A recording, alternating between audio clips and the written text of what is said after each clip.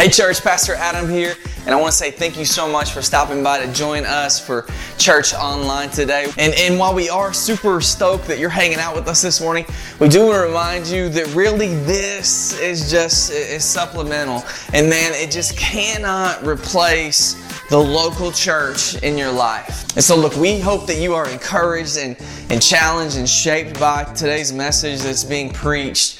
But also we don't want to be your substitute for the local church body that you should be involved in. We really do believe that the local church is God's plan A in reaching the world. So with that being said, please come hang out with us in person one Sunday. If you're in Paducah in the area, come hang out with us to get some rest, or find a local Bible-believing, Jesus-preaching church that you can get plugged in and connected to.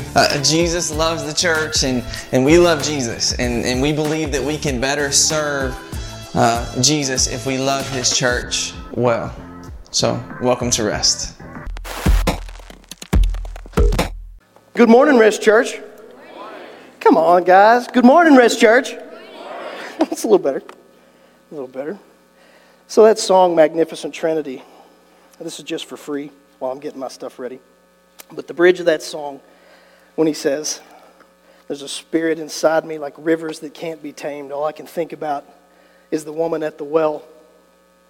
When he says, if you drink of me, you'll never thirst again. And quenching the thirst is only a 15th, minuscule amount of what really happens there. So, that was for free. Anyway, so my name's John. I'm one of the pastors here at Rest. I'm very, very humbled and honored to be able to be with you guys today, especially to talk about this text where we're starting in chapter 5, because as we recap a little bit, if you guys have been with us or if you're new today, we've been in the book of Romans and we've been line by line, verse by verse, exegetically through the entire book, and that's how we do it here. We want to exposit every single period, every single exclamation mark, every piece of punctuation. We want to make sure that we do our absolute best to exposit it correctly. And so, where we've been at in Romans, see, Romans chapter 1 through chapter 3, verse 21, is really all about wrath. And we see that no matter what any of us do, whether you're Jew, Gentile, Mozambican, it doesn't matter, we all are broken and in need of rescuing. So, the church in Rome, as we all know, was really made up of some Orthodox Jews who had became Christian.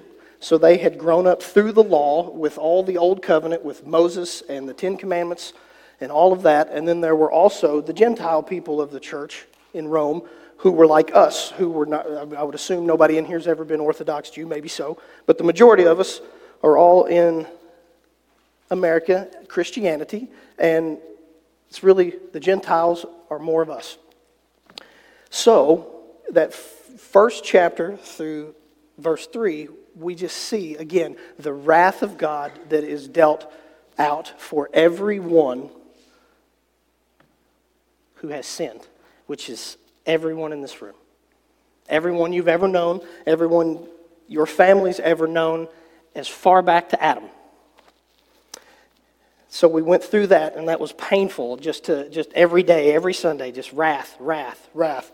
And then we get to the biggest but now, for me, in the whole Bible, in verse 21 of chapter 3 of Romans, where we started to see where Paul lays out that, hey, all this really bad, this giant mountain of bad that we can't escape, there's a but now that comes in for that. And it shows us that but now is pointing to Jesus, right? Everything in creation, Jesus is the turning point for that. And we learned about that all the way through the end of chapter 4, really, is hinging upon what that means that Jesus came in. And so the last few weeks with chapter 4, we've really been deep diving where Paul is teaching us how we have been justified by faith. And he lays out the path that Abraham walked through, proving and proving and authenticating that we have been justified by faith and faith alone.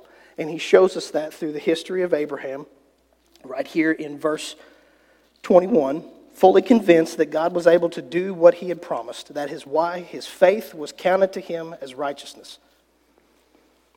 So we've been there for the last few weeks, really just understanding justification by faith. And today, in chapter 5, I'm really excited about it because chapter 5 is really the first start of where it explains to us what it means for us to have our faith counted to us as righteousness.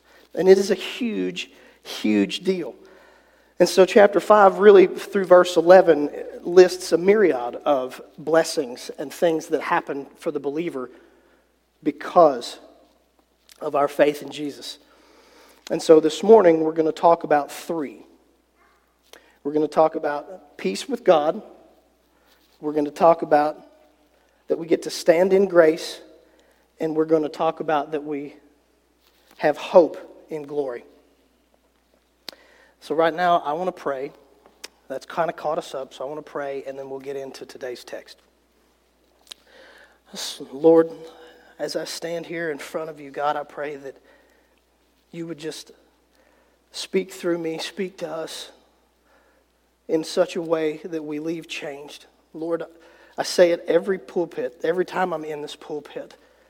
But Lord, I don't want to play church today. I want the people here to understand that what's coming out of my mouth is your eternal truth. And God, without living ears to hear it, we're just dead. And so, Lord, I pray that you would give us ears to hear and eyes to see what you're saying to us this morning, that we can walk away with something solidified and changed to a greater degree of being like you and understanding your majesty. And so, Lord, I pray that right now that you would just give me the wisdom to know what to say and the wisdom to know what not to say. And that you would let it fall on hungry ears to hear your word. That you would you do a work in our heart, Lord.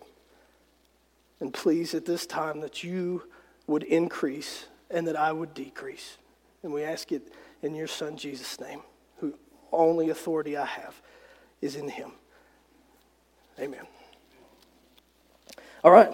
So if you have a Bible this morning, or a tablet, or we've got the screen up there, but there's something about getting intimately close with your Bible and just knowing geographical locations of things. So if you don't have one and you'd like to use one, there's one on the back of the rows. But we are going to be in, like I said, in Romans 5, and we're going to start in verse 1. So I'll give everybody just a quick sec to get there.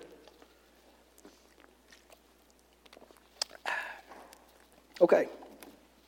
So verse 1. Therefore, since we have been justified by faith, we have peace with God through our Lord Jesus Christ. Through him we have also obtained access by faith into this grace in which we stand, and we rejoice in hope of the glory of God. So right off in verse 1, it's just a little note, but right off in verse 1, he throws in the therefore. Now see, as we've been growing through the book of Romans, we know in this church anyway that when Paul throws out a therefore, it's conclusional, it's foundational, it's bringing some evidence to something he said previous. And so just a little nugget for you guys as you're growing and learning how to read your word and how to study better, keywords like therefore are always really good to remember, because after therefore, everything in the book's important, but it's definitely a highlight. And so we see that Paul explained, like we just went over in verse 24 a second ago, that it will be counted to us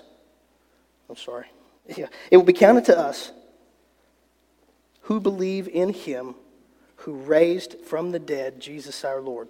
So Paul is saying, because of that, we're going to lead into what we've got today. The therefore really starts us on this journey of what the righteousness for us actually means. So the first little section of verse 1, we see where it says we have been justified by faith. Okay, so again, if you've been at rest for the last few weeks, We're pretty familiar with this one because that's what we've been studying through for several weeks. And so justified, remember, the good little way to remember that is just as if you've never sinned. You're not a hardened criminal that has your record simply overlooked by someone cutting you a break. And you're truly viewed as righteous and forgiven. If you believe these things about Jesus and have become a new creature, your record is wiped clean. Never to be held over your head again. Now, Kat, don't pull up these scripture just yet. I will play a game. So don't pull these up. Romans 3:23. Does anybody in this room just know that off the top of your head? Oh yeah, Cody, you don't count. You don't count. Anybody else? I bet if I start quoting it, for all have... Absolutely. What's the verse after that? What's that say? See, that's what's important. That's what's important. You got to memorize the good stuff too. The verse right after that one says, and are justified by his grace as a gift through the redemption that is in Christ Jesus. It hit me as I was studying this, and I came across that verse, and I just thought, man, I've always memorized the 23, but that one hit me too. So that's the bulk of it. We've been justified by faith. We've been justified by faith in Jesus. So if you move to the next chunk of that verse 1 that highlights we have peace with God through our Lord Jesus Christ. Now see, peace with God and the peace of God are two different things. Now we get access to both. And we'll get into the peace of God here in a minute. But this scripture is specifically pointing toward peace with God. See, the peace of God, that's the type of peace that God's presence brings. God sitting on his throne today he's sitting on his throne in complete authority over everything. And I promise you, he's not worried about a single thing.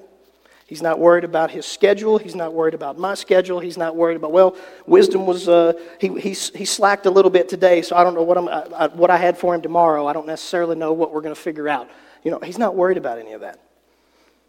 And when you walk with him, you also learn the peace of being with God and having assurance that he is what he says he is about himself. It's the peace that calms the soul of the believer, no matter what the circumstances, because you know deeply and fully who's in control. It's the peace that Paul talks about in Philippians chapter 4, verse 7, where he says it's a peace that surpasses all understanding to guard your heart and to guard your mind in Christ Jesus.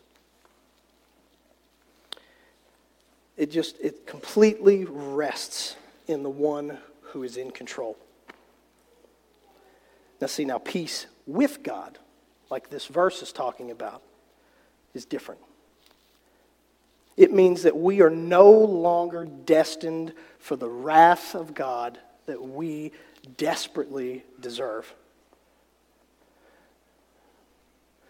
So that's something that we really have to understand, our weakness and our depravity, in a deep way to grab the scale and magnitude of.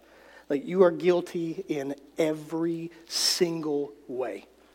Every single way. Every law that God has written, we have broken in one merit or another. And I mean, without him, we wouldn't even muster enough wisdom to even see the truth of that. Without the Lord showing us and revealing our wickedness to our own hearts. And see, Jesus' death ensures us that we're no longer enemies of God. Just like it says, I'm skipping ahead a little, but in chapter 5, verse 10, it even says, for if while we were enemies, we were reconciled to God by the death of his Son, much more, now that we are reconciled, shall we be saved by his life. And see, even there are times in life when it feels like you're being condemned from every side. Every side. Every side of this war that we're in, because we're in a war. We're in a war. We talked about it in the last couple weeks. The enemy is going to condemn you. If you remember in the book of Job, Satan is in heaven and he's saying, yeah, this guy here, he follows you because you take care of him. Like, what about, let me at him. Let me get at him. And you see that Satan is the accuser. Satan will always condemn you. The law, if you're reading the books of the law without the Holy Spirit illuminating in you and giving you hope, the law condemns you. And if you're being truthfully honest with yourself, when you back up and look at your conscience and you look at your heart, on the days where you can have your flesh subdued enough to see the truth, even your own conscience will condemn you. Guilty. Except that God the Father completed that punishment and satisfied the need for justice through Jesus in such a way that he's able to do that and to prove that he is both just, God is good and perfect and just, and also he can be the justifier. He can declare us righteous and keep the context of his character. And see, I feel like this part of salvation is the one that gets highlighted the most. Even people that know nothing about Christianity at all know that Jesus will keep you out of hell. That's the thing that the rest of the world, that's the thing that everybody hangs on to. And see, sometimes I think the word saved, the verbiage of using the word saved, kind of makes the focal point there. And I don't have anything wrong with using the word saved, but I think it just encapsulates just a tiny bit of the gospel. It tends to push our thoughts toward the one focus of I'm no longer going to be judged and condemned. But really it's just the beginning of the benefits. And Billy Mays is going to help us out because, wait, there's more. He's just not there. That's cool. Rock and roll. We can go on. Hi, there we go. I spent like 5 whole minutes looking for that picture. Oh. All right. Anyway, just a little laugh in the middle. So moving to verse 2 is where it really gets deep.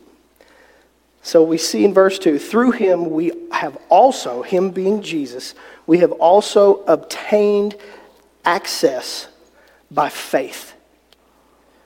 Obtained access. Now here is the time from here on out through this. If I'm going to get emotional, it'll be somewhere in here. And this is where, to me, the gospel really starts getting wonderful. Because not only are we separated from the punishment that we rightly deserve, we are permitted access to that peace of God that we were talking about earlier. We're granted access into that.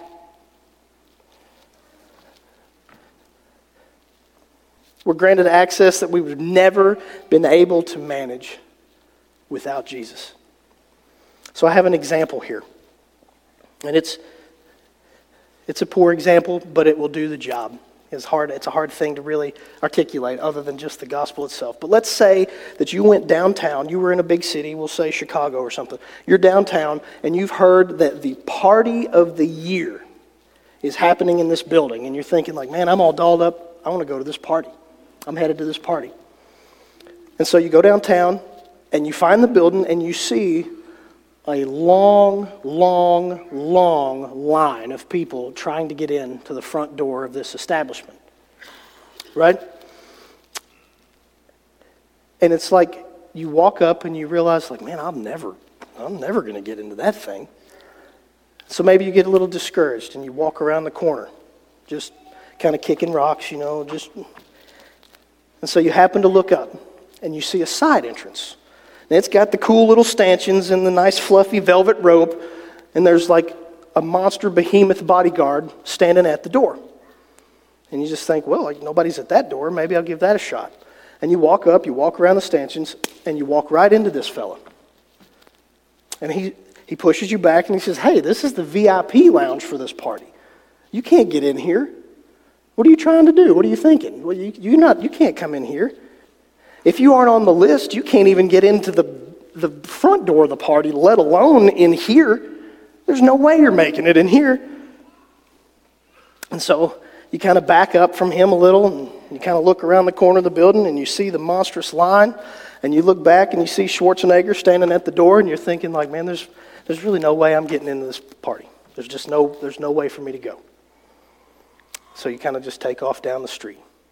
And then you see a very dignified and important person walk up, and he kind of grabs you, and he says, come here.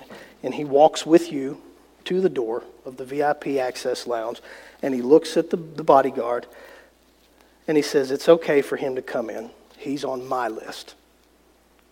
He's on my list. So not only do you get into the party, somehow, by no merit of yours, you get the VIP lounge with full access. Full access, all of it. Every spiritual blessing. And it's simply put, is you gained that access by someone else's merit, not by yours, namely Jesus' merit.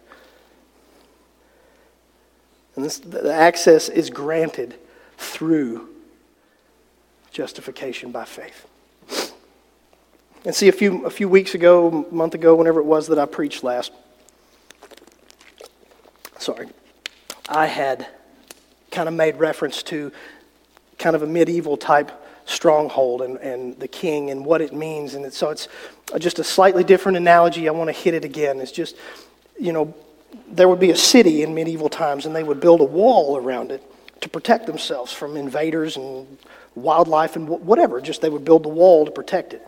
And so this really is stating, it's not only do you get access, you weren't a citizen, you get access inside the walls. And then you get access past the courtyard. And then you get access past the temple, and you get access into the king's chamber. Permanently. Forever. You get access into the king's chamber. And there's not like an angel up there just saying like, hey man, Peter's got his appointment in 15 minutes, like you need to hurry up. I mean, your time's done for the day. It is unlimited and forever.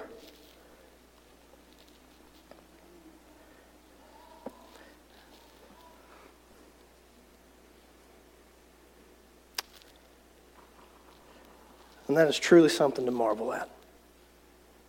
We hear it all the time. It's kind of some church speak. It's kind of things that I think it's something that we hear a lot, and it doesn't resonate. But I want you to know that 2 minutes in His presence, everything that you have ever wanted will be complete. There will be nothing lacking. For 2 minutes in His presence, and we get it forever. Forever.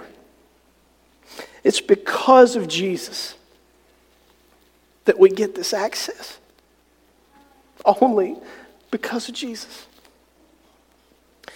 So moving on in verse 2.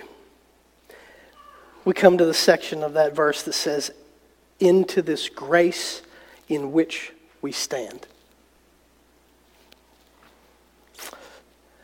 And again, we're going to hammer it all day.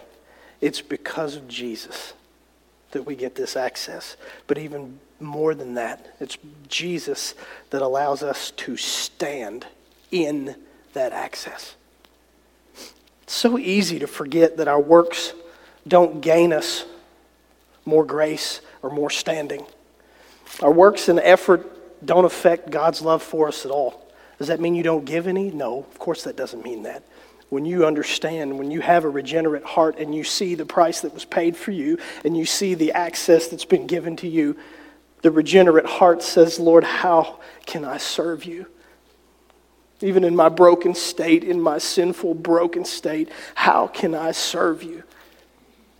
But it's so easy to get mixed up in it. And we're so accustomed to the thought process of making our thoughts works-based. Like if I can't do enough, I'm not worthy, or whatever it is that you might be struggling with and all that. We're so accustomed to it. To that thought process in our physical world around us. We're so performance driven. It's sometimes impossible, or for me it is anyway. I mean, sometimes it's impossible almost to divorce myself from that way of thinking when it comes to my relationship with God and with Jesus. And we get to stand in an impossible place. In an impossible place. For us to be able to receive any of this is just on merit of Christ alone. And so this is where it gets me, is because it's so extra. Like, he could pardon us and just not smite us like we deserve. And that would be good enough. He could do all that without ever bringing us into his chamber. That is extra. That is the love of Christ. Because he is extra. He's been doing it from the beginning. The people that he loves, and he loves, and he loves, and you have to have his Holy Spirit to even understand how to carry the weight of his love for you. And even this letter here, this book of Romans that was written to the Jews, this particular passage to me, I mean, I'm sure at some degree they were probably wrestling with it a little bit, because this type of access to God was not something the Orthodox Jew was familiar with. Access to God's presence was really granted one time a year for the high priest. And sometimes he didn't even make it out. Because the presence of God is so far separated from us, from men, from the way we live and the way we see the world and through our filter and lens. It would literally kill us to stand in the presence of God. That's why we don't stand in the presence of God in our own merit. So I have a question. What do you think God's opinion of you is today? Do you envision him looking down at you in disappointment? Do you think about him saying, man, I could sure bless him or her better, more thoroughly, if they'd just try harder? If they'd commit more time and devotion to me, then I could really shower my love on them. And I even threw in, just because I thought it was so good, Paul Washer, a teacher that I enjoy reading thoroughly, he quotes, "You ask me, what is the greatest act of faith? To me, is to look in the mirror of God's Word, see all my faults, all my sin, all my shortcomings, and to believe that God loves me exactly how he says he does." Do you look at yourself that way? I want to be clear. There is a healthy amount of self-reflection that has to take place in the life of a believer. I'm not saying that you totally dismiss that. The Lord will convict you. The Lord will change your heart. If you belong to the Lord, he will not let you continue to walk in sin. Whether he puts a brother in your life that comes and says, hey man, what are you doing? Or it's conviction in your heart, or something he will speak to you through Scripture.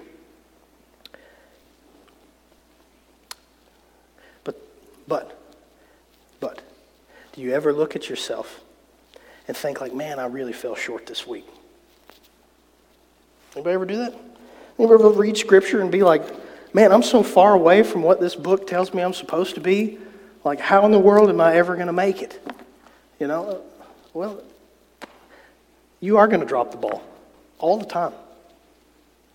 Continually. You will drop the ball. Of course you fell short this week. Of course you did. The radical truth is that every promise we stand on is rooted in Christ alone. It's his show. It is rooted and foundationally built upon Christ alone. It's kind of like the equivalent of getting all the ingredients to make a cake and just throwing them in the kitchen floor. Like, of course it's never going to be a cake. There's a lot more to it than that. There's a lot more things that are needed, a lot more. You got to have a pan, you got to have a stove, you got to have an oven, You got to have all sorts of things. We won't be standing in heaven in our own merit. It's not our cake to bake. We're just one of the ingredients. We're not the chef. You're not the chef. It was never meant for you to carry the merit. I promise you, it's too heavy. You can't do it. That's why we lean into Jesus continually. We didn't start our own salvation. It takes God-given faith to recognize your depravity, to recognize your brokenness. We haven't sustained and progressed our own salvation. It takes Jesus inside of us to press us onward. I would say even most of the time in spite of ourselves. And we certainly won't finish our own salvation because Jesus promises to complete it. Jesus promises to complete it. It's all rooted in Christ, guys. It's all rooted in Jesus. Jesus alone. He's the grace that we firmly get to stand in. So moving on to probably, it's all wonderful. This is probably my favorite section of verse 2. And we see that we rejoice in the hope of the glory of God. This is the hope we have, like I've been talking about, when we look at our own lives and hearts and wonder, how in the world am I ever going to measure up to this? How in the world how do I walk this race, let alone complete it, let alone have the right heart at all in anything? How do I do that? And I want to share a few personal examples with my life because this hits me in new waves continually as I grow with Jesus. And I consistently read Scripture and realize where I've fallen short. I operate in a lot of different roles in my life, and on days, like I said earlier, on days when my flesh is subdued enough that I can kind of just be with the Lord and see the truth of it, and see the truth from more of His perspective than what I have the strength to muster to have the right perspective. As a husband, there are continual times that I recognize my heart and my marriage is selfish and focused on me instead of loving Catherine selflessly the way that Jesus loves me when I compare myself to Scripture. I see my heart failing me as a parent when I get home from a stressful day at work and unleash my lack of patience on my children. Losing my head. Not representing Jesus well at all to my children. As an employee, I see plenty of times in my leadership role where I'm trusted to lead by example and end up seeing myself fall short of glorifying Christ in it. Even in my flawed example, when the job gets done, the box gets checked, whatever it was, the mission gets completed, there's still times where I look back and it's just like, man, I didn't represent Christ at all in that. You know? And then sometimes, if I'm really being 100% honest with you guys, sometimes I see my life and I know the deep, dark reaches of my heart that Jesus continually brings out, and thank goodness He continually changes. But I see that, and I look at how sinful I am in the mirror of Scripture, and I think, what could you have made me a pastor? How in the world could my heart be equipped for that? And the truth is, it's because it's not. If anything, it's because it's worse than yours. There's none of that, but I mean, there's like me being in this role must be a mistake. And God's like, no, it's not. I have you absolutely where you're supposed to be. And so what I'm getting at in all that is that while it's always good, like we said before, to recognize your need for Christ, and you see every area, like I said, every single one of those areas, you could literally just insert Jesus as the solution for all four, and thankfully, it does. Jesus does get entered into all of those, and He continually corrects me. But whether it's looking at your own merit and looking at how much you deserve to go to heaven for your good deeds or whatever it is that you feel like, or whether it's constantly believing what your heart, the enemy, and sin are condemning against you. Either way, your focus is on the wrong spot. Your focus is on the wrong spot. Like I said, Jesus will correct the sin in your life. You walk toward Jesus, and he will not let the sin continue to exist if you belong to him.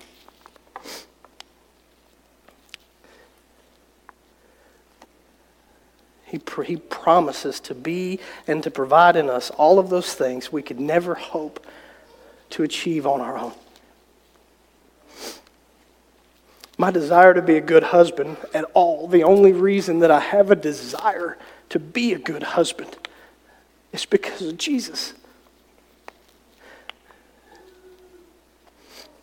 And he changes my heart continually because of the wonderful woman that's in my life. He changes it continually in his grace. And my desire to be a good parent comes from the same place. His work of redemption is sustained and carried out regardless of my performance. We have to get that. There's a balance. There's a balance for sure. You can't walk in sin continually and belong to Jesus. It does not work. But if you are walking with Jesus, he will address the sin in your life. You focus on Jesus, his merit alone.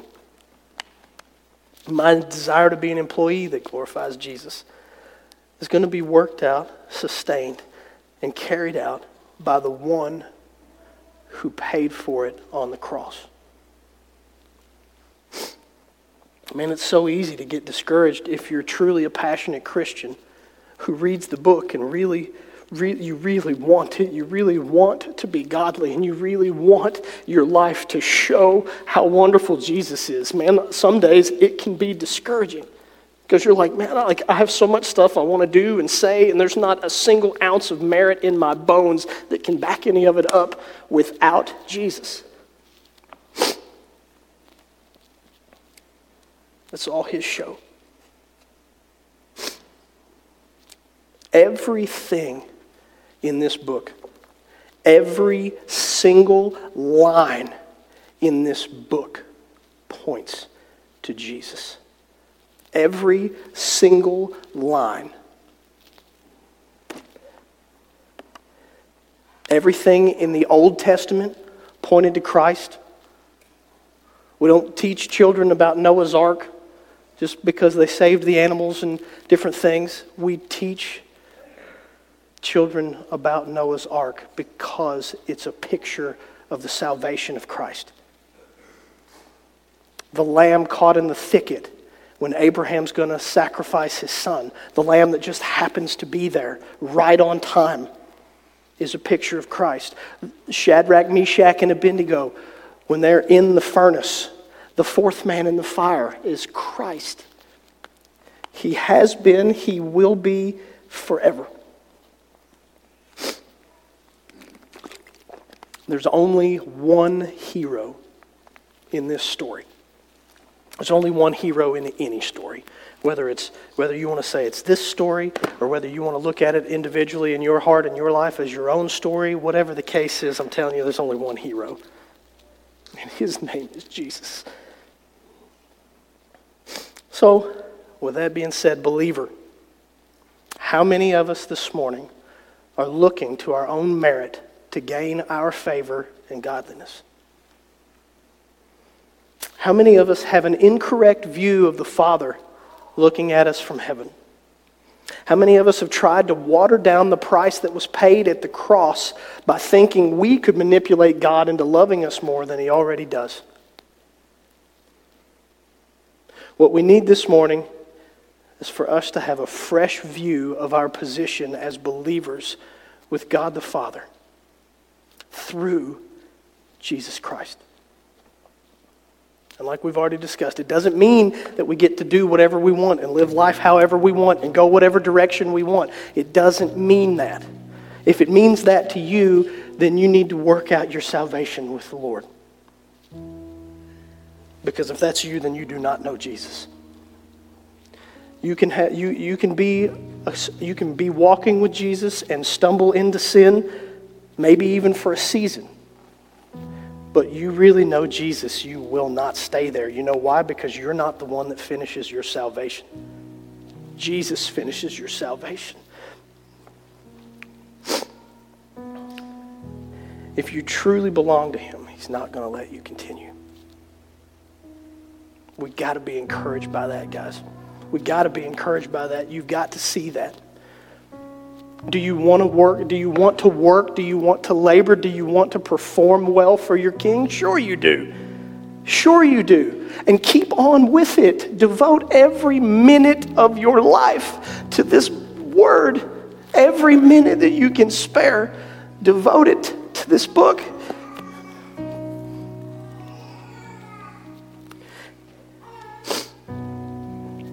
And I threw in a small quote here that really solidifies this. It's by R.C. Sproul. He says, "We are secure not because we hold tightly to Jesus, but because Jesus holds tightly to us." So we need to recognize this morning that we aren't, like Hebrews chapter 12 states, we are not the author and finisher of our faith. That's Jesus. That's Jesus. So this morning, believer, I just want you to take a moment and to recognize that he loves you because he loves you, because he loves you, because he loves you, and that is it. And Jesus came and bought you with a price so that you might live, and not live to focus on yourself and to stare at your own feet and stumble continually. He knows you're going to fall. He bought you before the world began. You don't think he knows every single mistake you're going to make? He knew what he was buying. He created what he was buying. He knew what it was going to be. He knew who you were going to be. And he loved you, and he did it anyway. So, believer, this morning, I want us all to get a picture of what the grace of Jesus really means and what he bought and the freedom that gives you in Christ to live and to walk in him without condemnation. And so now, I want to talk to the unbelievers. If you are in this room and you would say, I either do not know Jesus, I don't know Jesus the way you're talking about him, whatever the case may be, I want to tell you, even though through this morning there's kind of been a good picture of the gospel painted, I want to make sure that I tell you the gospel of Jesus Christ. And that is that there is one God, and he is perfect, and he is blameless, and he is faithful in all accounts, and you are none of those things, even sort of. None of those things. There is no hope. The bar is so far out of sight, you can't even see it. But Jesus, that bar is nothing. Jesus was with God from the beginning of forever. And he stepped out of his deity and took the form of a man, and he came to live on this earth as a carpenter, as a common man. And he lived the perfect, sin-free life that we all desperately wish we could, but we can't. He lived it. And he died in the place of justice that you deserved. Because for your sin and your crimes, there absolutely had to be justice, or God the Father isn't a good judge. And this whole book is full of the fact that he says he's a good judge, right? So, Jesus satisfied your place of justice for the wrath of God. And not only does that separate you from that wrath of God, it goes into what we talked about today. It gives you access. It gives you access to the Creator of everything. So, as we move into the last few minutes of worship of the day, if there is somebody in here who does not know Jesus, or who wants to pray through knowing Jesus, or who wants to talk through Scripture, I promise I will be available for whatever it takes, for whatever amount of time it takes. I will be available. There's going to be a prayer team that can even go ahead and come down front. If you'd like to come up and pray with one of them, that's fine as well. There's a few people around. There's a few deacons around. If you want to pray with somebody, I promise you there's somebody here for you. If you want to talk, if you want to learn more after the end, please just make that known. Because the invitation is open. It will not always be, but today in God's grace, it is open. It is open and available. And if you feel the Lord pulling on your heart right now today, in whatever capacity, whether you're a believer or an unbeliever, act on it today, now. Do it now. The Holy Spirit doesn't make mistakes. He didn't pick the wrong person. So, as we continue to worship, please seek out some help if you want to know Jesus.